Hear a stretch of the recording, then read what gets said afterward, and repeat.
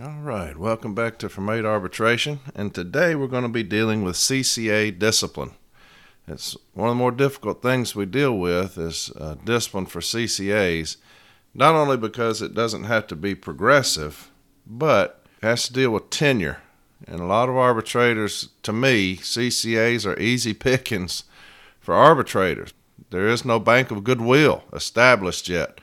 So a lot of things that carriers with tenure can get away with or have their discipline mitigated down to a lesser discipline, that didn't afford it to CCAs. So it's a struggle. It's a fight.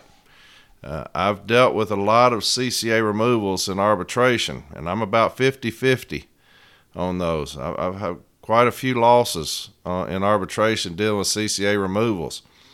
And, we throw the book at it. I mean, everything that you can argue, we've argued and have just lost. I had a removal south of here once, and it was an arbitrator who I think is one of the better arbitrators that we had. She's off the panel now, but she was a fantastic arbitrator, as neutral as you could be, which is all I can ask for. Just be neutral. Just listen to the case and make a determination. I don't want you coming in here being a management crony like the one that I talk about all the time. She was a management crony.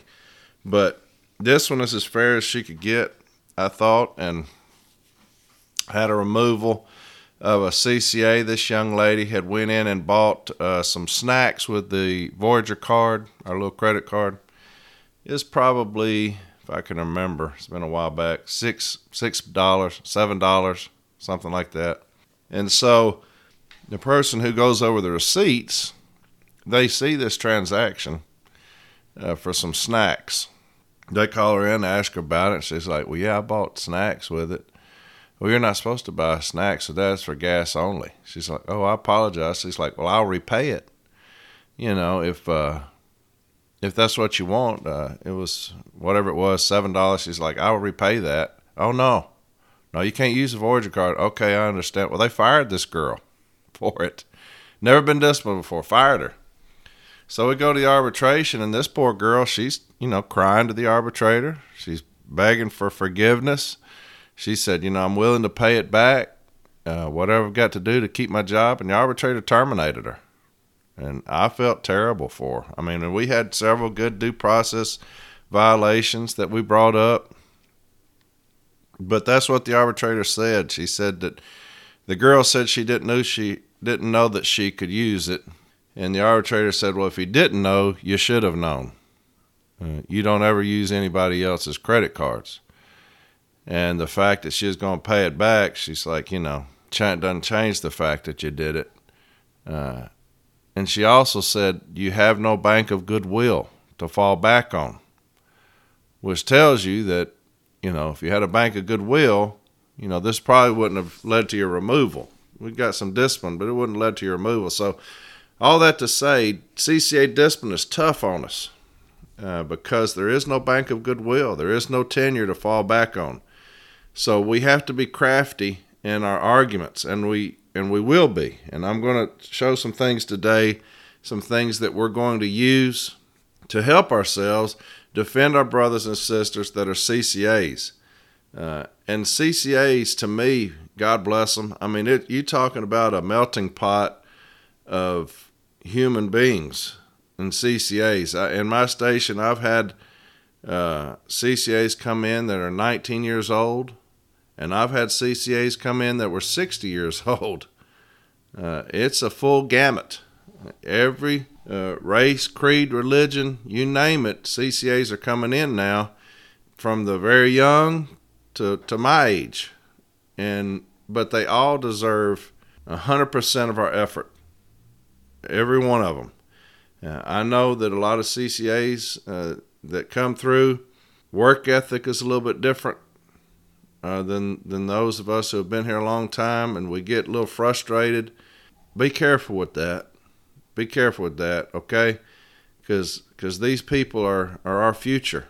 And so take them under your wing. Tell them what's expected of them. I do that a lot when I have new CCAs come in. I'll talk to them, on the sly. Just tell them, hey, look, this is what we're looking for. You don't have to go out there and run yourself to death, But come to work, do a good job while you're here. Listen to management, and you should make it through. One of the hardest things that we deal with when we're dealing with CCA discipline is attendance. And if you have a CCA with attendance problems, good luck. Arbitrators will not tolerate that, period. And they shouldn't. To me, you're already showing the Postal Service what you're going to be like. If you're already, even though you don't have to have progressive discipline, it has to be corrective. Well, if management has shown that they've given you progressive discipline as a CCA through your attendance, and you still are not coming to work, you're gone. I've had 2 arbitrations where we've had some fantastic arguments dealing with CCA removals and have put on a good show in there, man. I mean, felt really good about it. And had just kicked management all over the place in there in arbitration. You come out in the carrier of the CCA, poor kid. It's like, man, that was fantastic. You really did this and that. And I'm thinking, brother, good luck to you. Because attendance, especially CCAs, man, that's tough. This kid got removed, but arbitrators just aren't going to put up with that. But we're going to give it our best shot here today to defend our brothers and sisters as far as CCAs. We're going to start off with contract, the JCAM, the new one, page 1612, and it's Appendix B, and it deals with CCA discipline. And I'm going to read it's E, other provisions. E, Article 16, discipline procedure. And it's that second paragraph, and that's where we're going to start. CCAs may be disciplined or removed within the term of their appointment for just cause, and any such discipline or removal will be subject to the grievance arbitration procedure, provided that within the immediately preceding 6 months, the employee has completed 90 work days or has been employed for 120 calendar days, whichever comes first, of their initial appointment. Let me stop right there, because here's the biggest thing. Here's the biggest thing that CCAs have going for them. It's not just that the corrective rather than punitive, but it's this. The first sentence. CCAs may be disciplined or removed within the term of their appointment for just cause. So that lets you know that Article 16, where it talks about the just cause provisions, that applies to CCAs. That's where we have to put 100% of our effort, is looking through those just cause principles and finding something in there that will help this CCA brother and sister.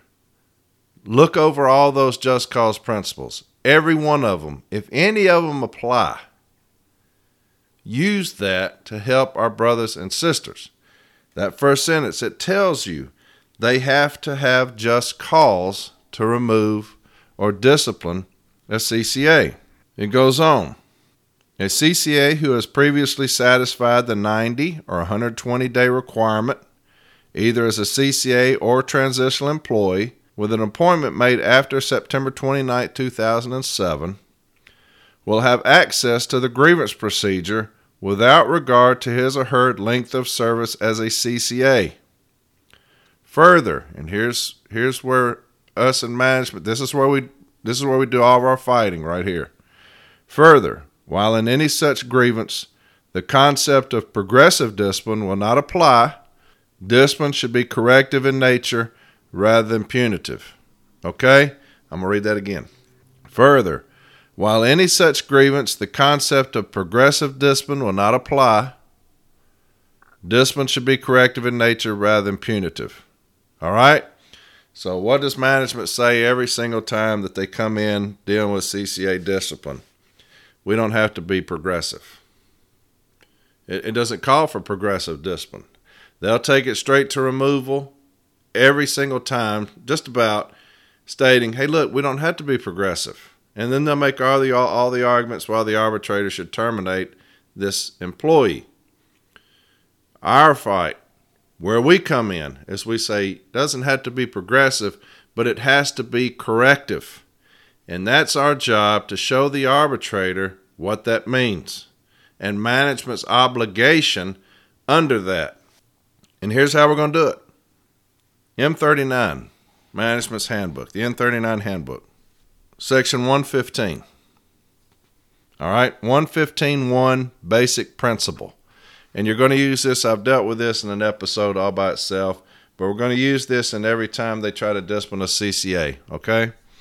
Here's what it says. In the administration of discipline, this is 115.1, in the administration of discipline, a basic principle must be that discipline should be corrective in nature rather than punitive. That's the very first sentence of that section, right? It should be corrective in nature rather than punitive. That's going to be in our template. No employee may be disciplined or discharged except for just cause. Okay, so now this ties in with that I just read out of the contract, out of that Appendix B, where it says that second paragraph. CCAs may be disciplined or removed within the term of their appointment for just cause. It's addressing that in Section 115. No employee may be disciplined or discharged except for just cause. And here's where we're going to get them. Okay? Here's where we're going to get them with this sentence. The delivery manager must make every effort to correct a situation. To correct a situation. That's being corrective, right? The delivery manager must make every effort to correct a situation when? Before resorting to disciplinary measures. That's how we're going to get them. What did you do to correct this situation before resorting to disciplinary measures? What did you do? If you have a CCA that's having difficulties with estimating time, with package deliveries, with scanning, with anything like that, and management disciplines them, that's what we're going to say. What did you do to correct this situation before resorting to disciplinary measures? Not afterwards, not during the disciplinary process, not using discipline as a corrective measure. What did you do before resorting to discipline? Because that means that you are attempting to be corrective. Is that making sense? I hope so. So for management to be corrective, which is what the contract requires, that has to happen before the discipline is initiated, according to management's own handbook. All right? So that's what we're going to argue. Management has issued this discipline to Carrier Corey Walton. He's a CCA for unauthorized overtime. There's nothing in the record to show that they tried to correct this situation before resorting to disciplinary measures. There's nothing in the case file saying that they ever went out on the street to see what was going on. There's nothing in the case file saying that they ever did an office count or an efficiency count. There's nothing in the case file showing that they rode along with Mr. Walton, seeing if they could fix some kind of transgression, something that he's doing that could have helped him. There's nothing in the case file showing that management ever attempted to correct the situation before resorting to disciplinary measures. The contract says what? CCAs, they don't have the right to progressive discipline, but the discipline must be corrective. Management's own handbook, the M39 handbook, says that corrective action will be when? Before discipline is initiated or before disciplinary measures. Argue that. What have you done as a manager to correct Mr. Walton's deficiencies before resorting to disciplinary measures? Because Mr. Walton has the right for his discipline to be corrective. And under your handbook, it states that must happen when? Before. I'll read it again, just to make sure I'm right. The delivery manager must make every effort to correct a situation before resorting to disciplinary measures. So you correct it before. So we'll say that and see if an arbitrator will buy that for us, all right? The very first sentence of Article 16, and this is going along with, in my next episode when we talk about corrective rather than punitive, I'm going to regurgitate all this stuff here. This is the same thing that we're going to be dealing with, just probably a little bit more in depth. But the very first sentence of Article 16, and I'm getting a cold, that's why my voice sounds like this, so I have to apologize. The very first sentence of Article 16, this is the Joint Contract Administration Manual, which means what? It was jointly done. This is both parties have agreed to this language. This isn't the union's handbook. I had an arbitration once where the advocate for management, she was the area labor specialist. She came in on me. They had told me this whole time that there was going to be these other advocates who were going to go against me. It was a huge case I had down in Lake Charles. So all these different advocates, and then when I show up to the hearing, here's the area labor specialist. She comes in, right? She's the area labor manager. She comes in to do this case. She slings this Joint Contract Administration, the JCAM, onto the table. It was quite comical because we were in her ass, man. We were kicking that ass. But she says, just take your handbook. Just take your handbook. And the arbitrator, he said, hold up just a second. He said, this is y'all's handbook. He said, this is both parties' handbook here. And of course, she couldn't say nothing about that, but she lost that one terribly bad. But I think it's funny that they think that this is our handbook. This is ours. No, it's both parties. Both parties have agreed to this handbook. And so this is what both parties have agreed, that the very first sentence of Article 16, which deals with discipline, will be. This is how it's going to read, according to both parties. In the administration of this article, a basic principle shall be that discipline should be corrective in nature rather than punitive. That's how important that is. That both parties have agreed that all discipline, the most basic concept of it, is that it must be corrective in nature rather than punitive. That's the power that was afforded CCAs through the contract. That is the power that holds in the contract.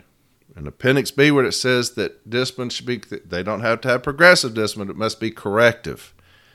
Both parties have agreed that that's the most important concept of any discipline, is that it should be corrective in nature rather than punitive. Use that language, all right? It goes on page 16.2 of the JCAM. Entire section that's called what?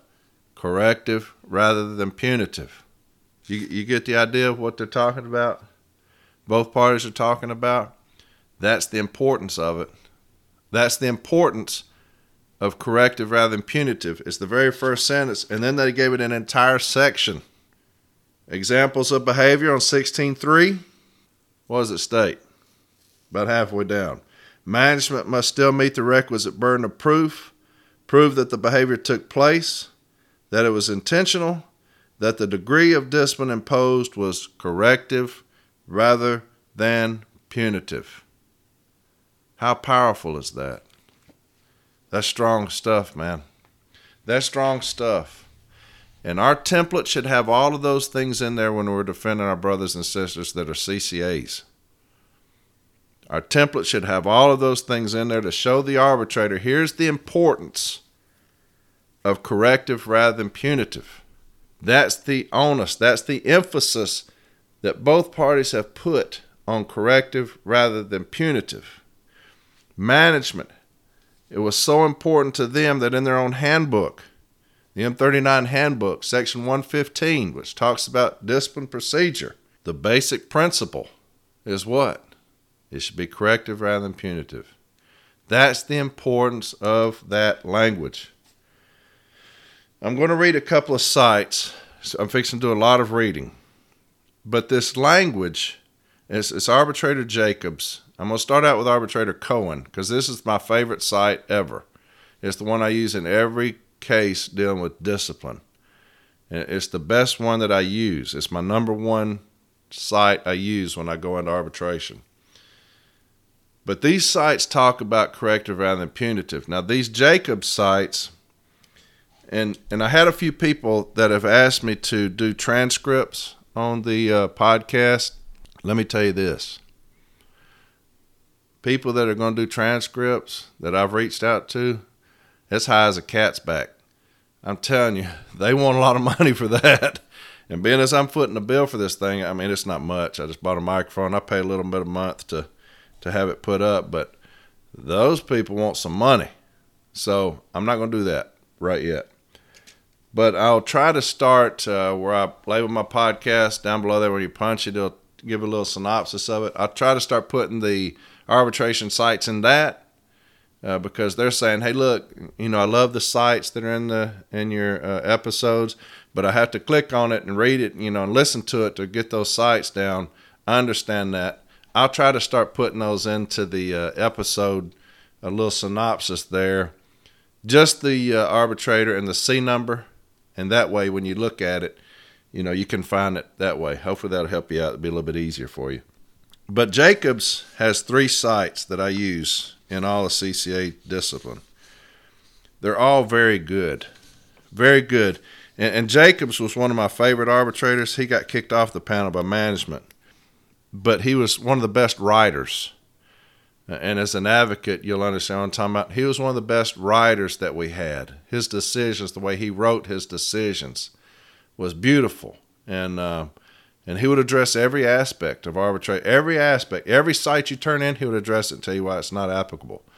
Every argument that you made, he would cover every single argument. A lot of arbitrators don't do that. You'll have a lot of procedural arguments, and they want to address half of them. And then they'll do whatever. But this guy was great. And I've got 3 sites that I'm going to read from him. And these need to be in your template. Some of this, and I'll tell you which ones. But have these sites. You can put them into your contentions. Again, as an informal A, I do that. I put sites in my contentions. And one of the reasons being is, as an advocate, when you go in, you don't want to turn in a whole lot of sites to the arbitrator as an advocate. If you turn in too many, an arbitrator is going to ask for extra study time. And then both parties will be kind of ticked off about that. But so I put in 2 or 3 at the informal. Those don't count. And my formal, he'll put in a couple. Those don't count. So now when the advocate gets to arbitration, he's got his.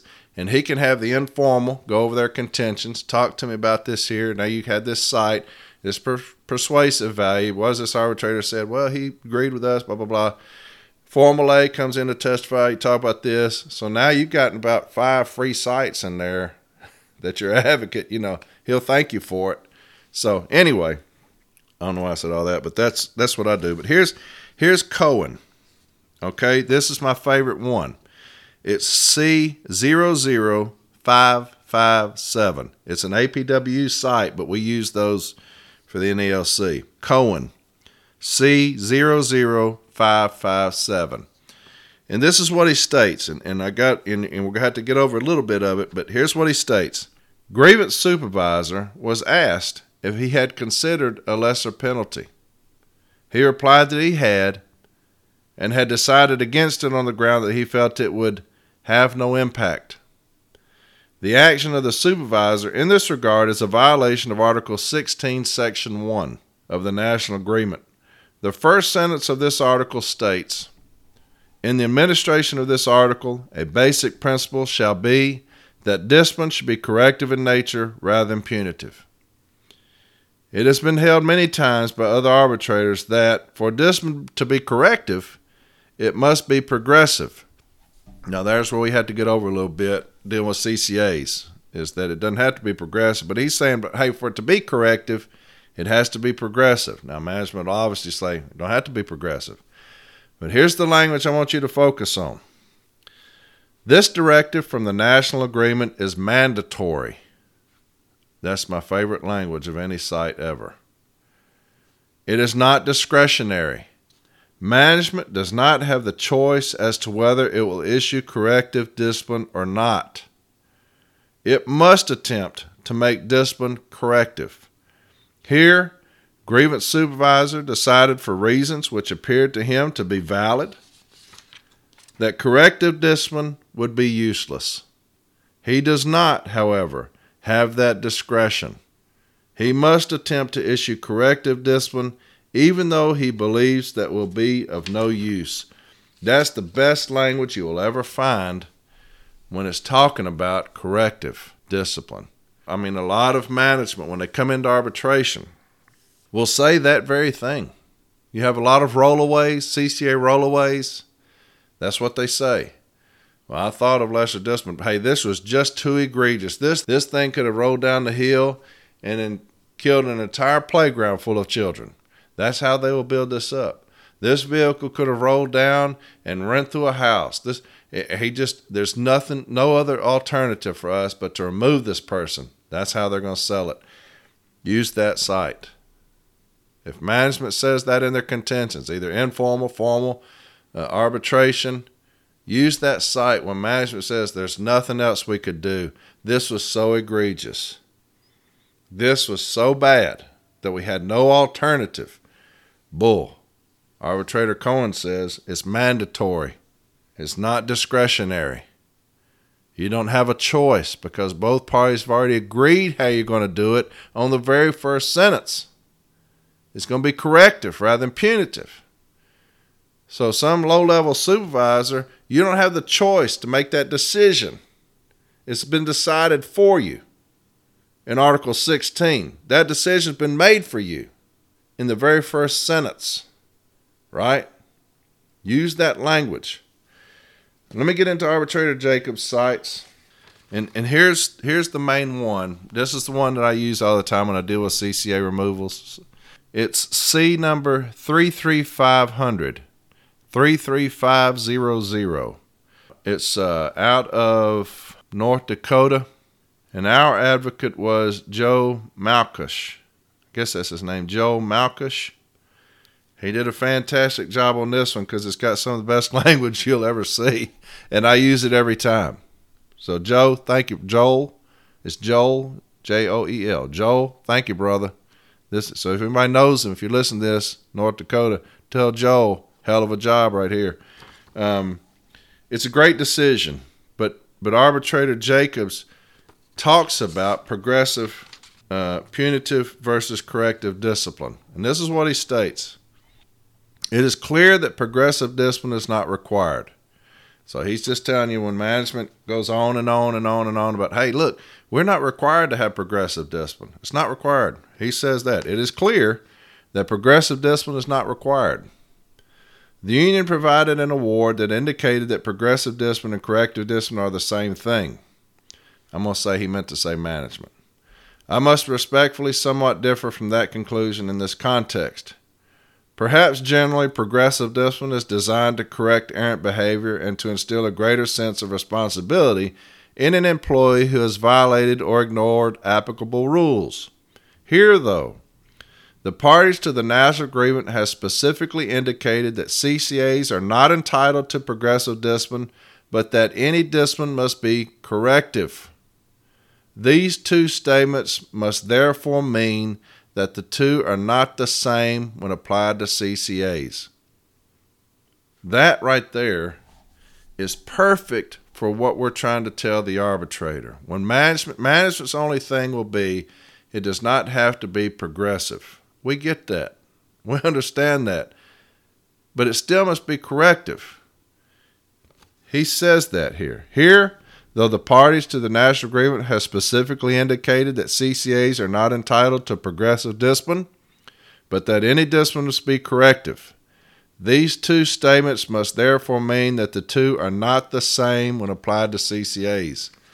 That right there is perfect. That's perfect language for what we're telling an arbitrator. Look, we understand it doesn't have to be progressive. But just like Arbitrator Jacobs says, they're not one and the same, or they wouldn't have said that. They wouldn't have said, even though progressive discipline does apply, you still have to be corrective. That must mean they're not one and the same. Here's a site. This is a case that I did with Arbitrator Jacobs, and I used that site right there that Joel did. But I want to go over just a few things. A few things that I talked about earlier in some episodes that he addresses. And what happened in this case was a CCA was on her phone. The GPS on the scanner wasn't working.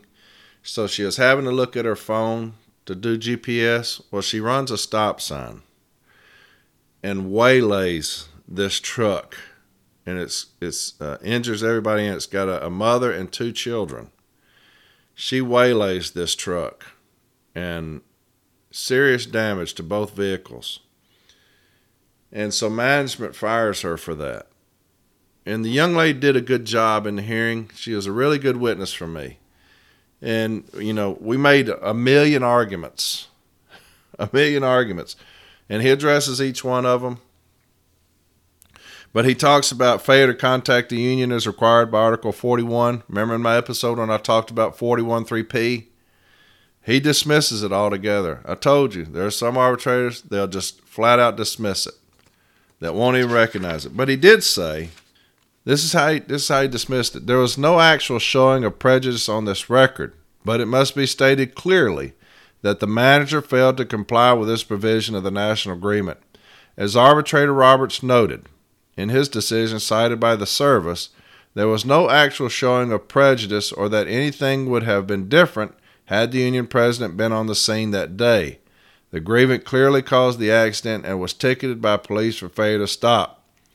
This determination should not in any way be taken as minimizing the clear requirement that prompt notification be done as required by Article 41, which must mean here that notification to the union could and should have been done no later than notification to the upper level managers. This failure could well have caused a fatal error in the service's case had the facts been different. On this record, though, it was not shown to be the case. The next time, though, it might very well be a different story. So, he does recognize Article 41 could be fatal. It's up to us to do a better job of showing what happened, why that hurt the carrier by us not being notified and being out at the scene. What could we have done out there to help this carrier that when they failed to notify us, we were not able to do? Does that make sense? Why did it hurt them, us not being out there? What could we have done different or shown different? And those are just things that you're going to have to determine for yourself. But every time that doesn't happen, I'm going to raise 41.3p. I don't care. But we have to do a good job of explaining why that hurt us and why that hurt the carrier by us not being out there. We had some Article 17 and 31 violations. He dismissed those. The informal Step A issue, I talked about this one in my concurrence issue.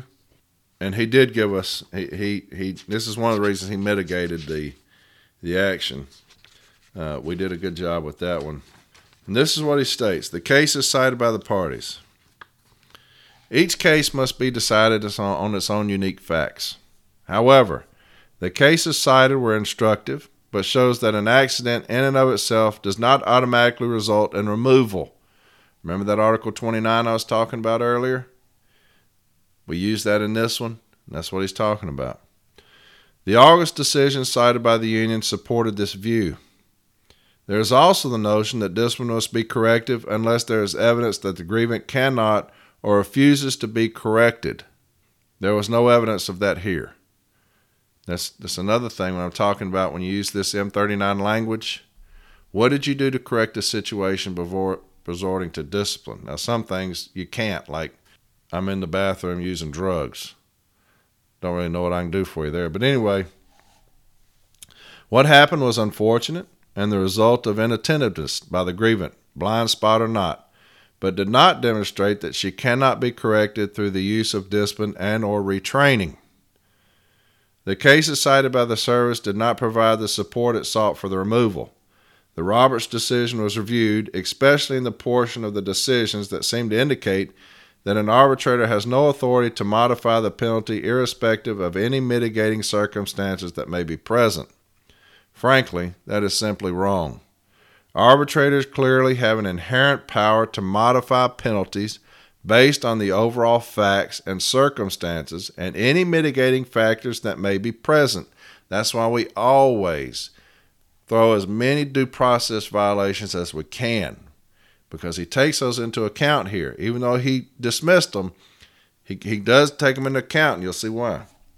The JCAM language in interpreting Article 16 fully supports this notion as well. One of the mandated considerations is whether the penalty imposed is corrective rather than punitive. That's the first sentence. That virtually, by definition, requires a review of the penalty and the evidence in any individual case.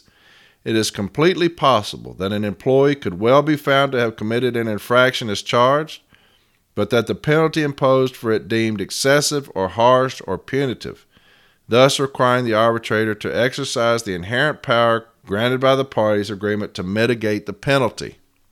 Further, to belabor the point, the agreed-upon issue, as stated by the Step B team, posts the question, what shall the appropriate remedy be? That alone gives the arbitrator the power to mitigate the penalty. Let me stop right there. And most of you know this, but some of you new stewards, you may not. Whenever you write an issue and remedy, and I'll go over this in a later episode, your remedy has to reflect your issue.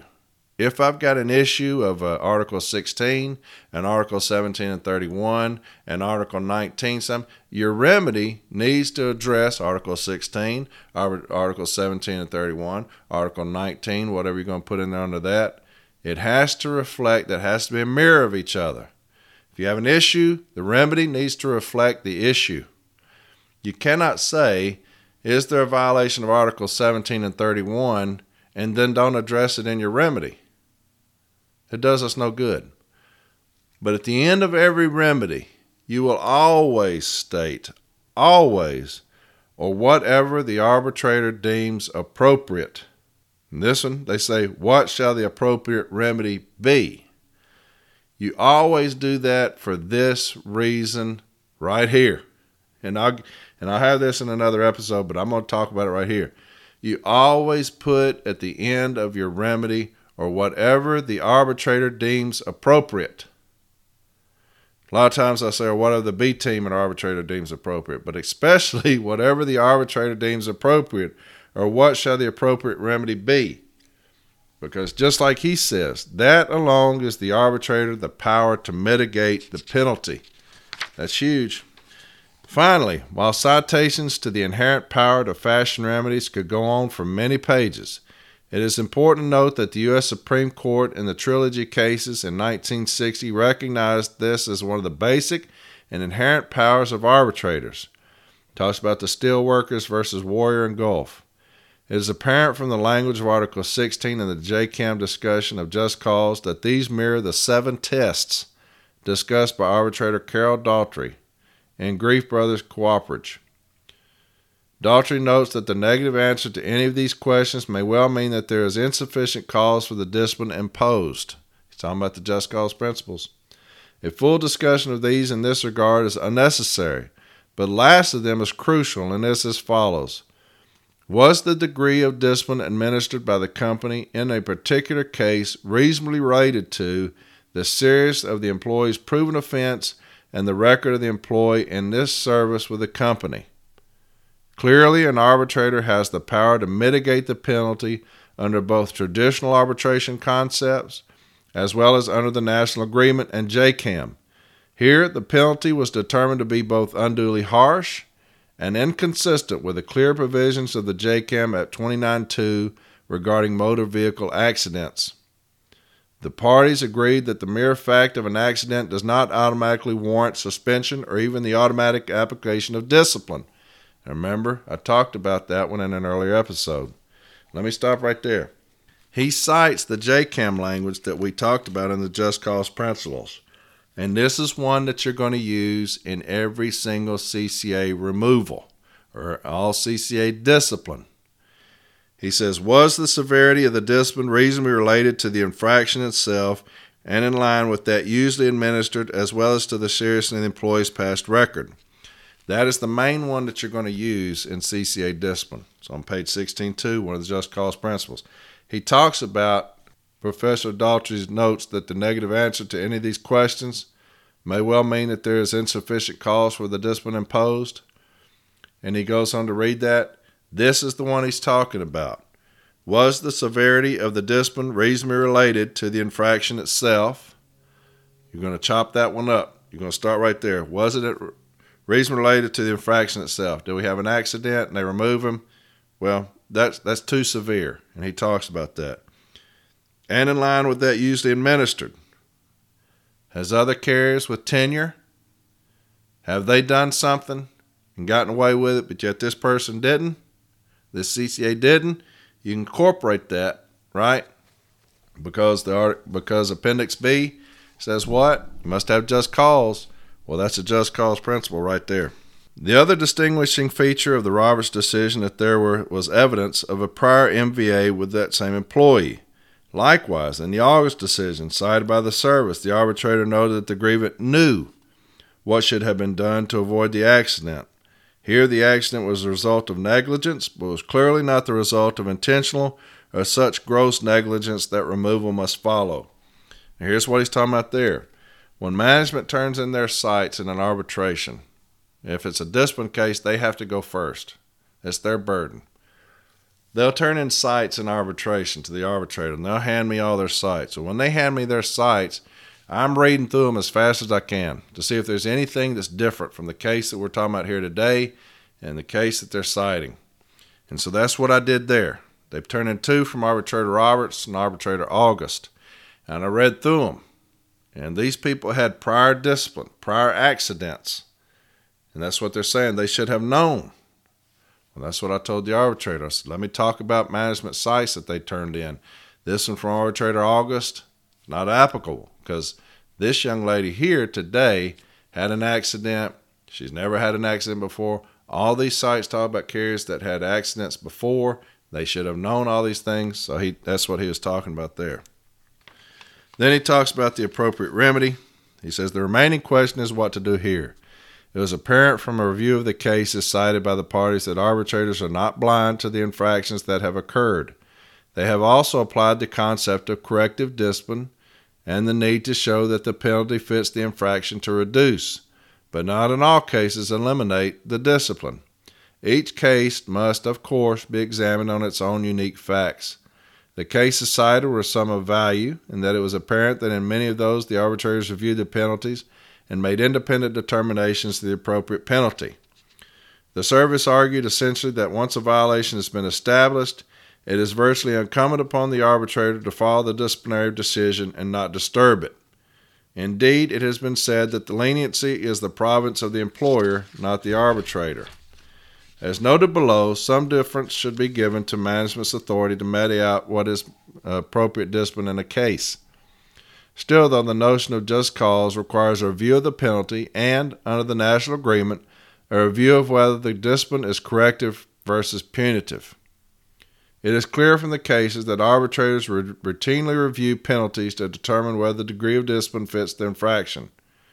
And then he goes on, he brings her back, gives her back pay, but reduces it to a 14-day suspension.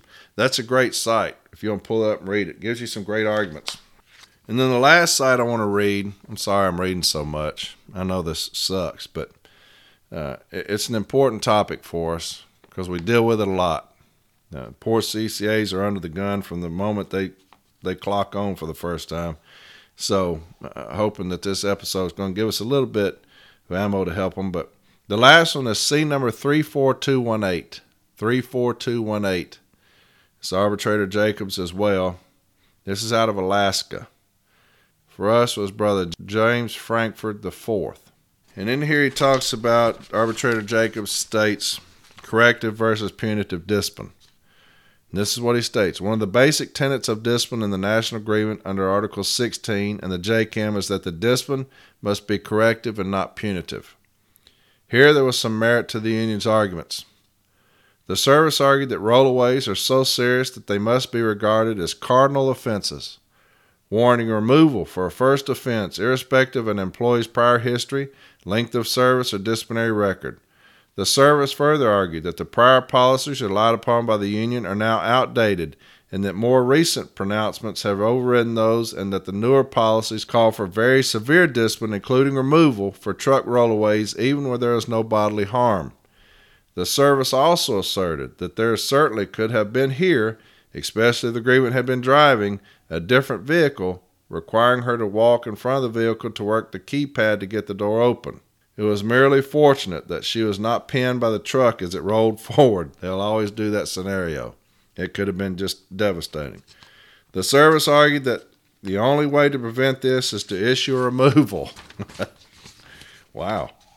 The evidence both did not support that there is some new policy that calls for removal, no matter what, nor was there evidence that the grievance is somehow incorrigible and could not correct their behavior.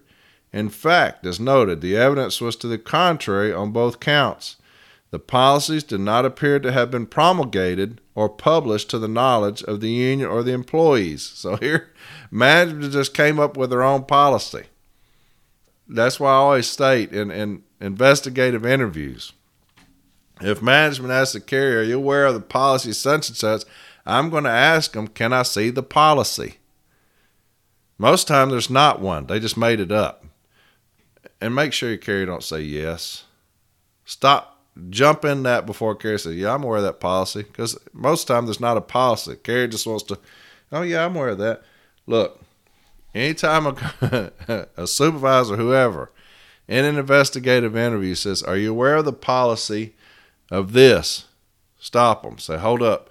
Can we see the policy? Well, I can get it for you. Well, not going to answer until they see the policy. So let me see it. Here, that's what they've done. They just made their own policy, and the arbitrator catches them on it. And I'm sure our advocate shown the arbitrator that, so that was a great job. Showing there is no policy that they cited. That's like that removal I had down in Memphis, where they asked the lady, are you aware of the policy of absolutely no backing? And the lady says, yes, but there is no policy for no backing. And so at the hearing, they had to say that. But what was so bad was the carrier said, yes, she was aware of it. So anyway, he goes on to talk about corrective rather than punitive and brings the carrier back in this one. That's another great site. Those three are the three that I always use. So this episode's a little bit longer than I thought it would be. A lot of talking, a lot of reading. I apologize for that. But hopefully that's helped us a lot as far as how we're going to attack discipline against our brothers and sisters that are CCAs, okay? Corrective rather than punitive. Don't let them confuse corrective, progressive rather than punitive. It's corrective rather than punitive. Use that language in the M39. Use the language out of the JCAM to help your position. Take management to task on that, like I said. If they issue discipline, say, what did you do before the discipline was issued to correct the situation? And get that on the record, okay? At the informal level. Do that at the lowest level. Get you a good template. Get you a good CCA discipline template. Have those sites in there. Copy and paste some of that language. Get that M39 language in there. Get the JCAM language in there. You can have a very powerful template for CCA discipline when it comes to that. Have all those things in there. And there are other things. These are just a few things that I talked about here today. Y'all may have a very good template where y'all are at. Much better than that. And y'all may do a killer job at it, too. Y'all may be one of those branches or regions or whatever that really do a great job at helping your brothers and sisters that are CCAs. But if you're new, and I have a lot of people reach out there from smaller branches and whatnot that may not deal with this a lot, that's a good start for you there. Those are good things that could help you a lot, okay? The next episode is going to be corrective rather than punitive. You're probably going to hear all this stuff again. But it's a huge point for us. Huge point, okay? And as I go along, like I said, when I get into the contractual stuff later, I will always come back and do different episodes on different disciplinary things, kind of things that I've dealt with, things that I've seen and heard, arbitrations that I've done to help ourselves kind of fine-tune some things, as we say. But so this will really just be never-ending, podcast. Maybe 8 million episodes of this thing. You never know. Maybe not. But y'all take care of yourselves. I've got to be a witness in an arbitration in a couple of days, so my next one may be a little while, my next episode, but I'll try to do it next week sometime. But until then, y'all have a fantastic rest of the day. Take care of yourselves, and I'll holler at you on the next episode, all right? All right, bye-bye.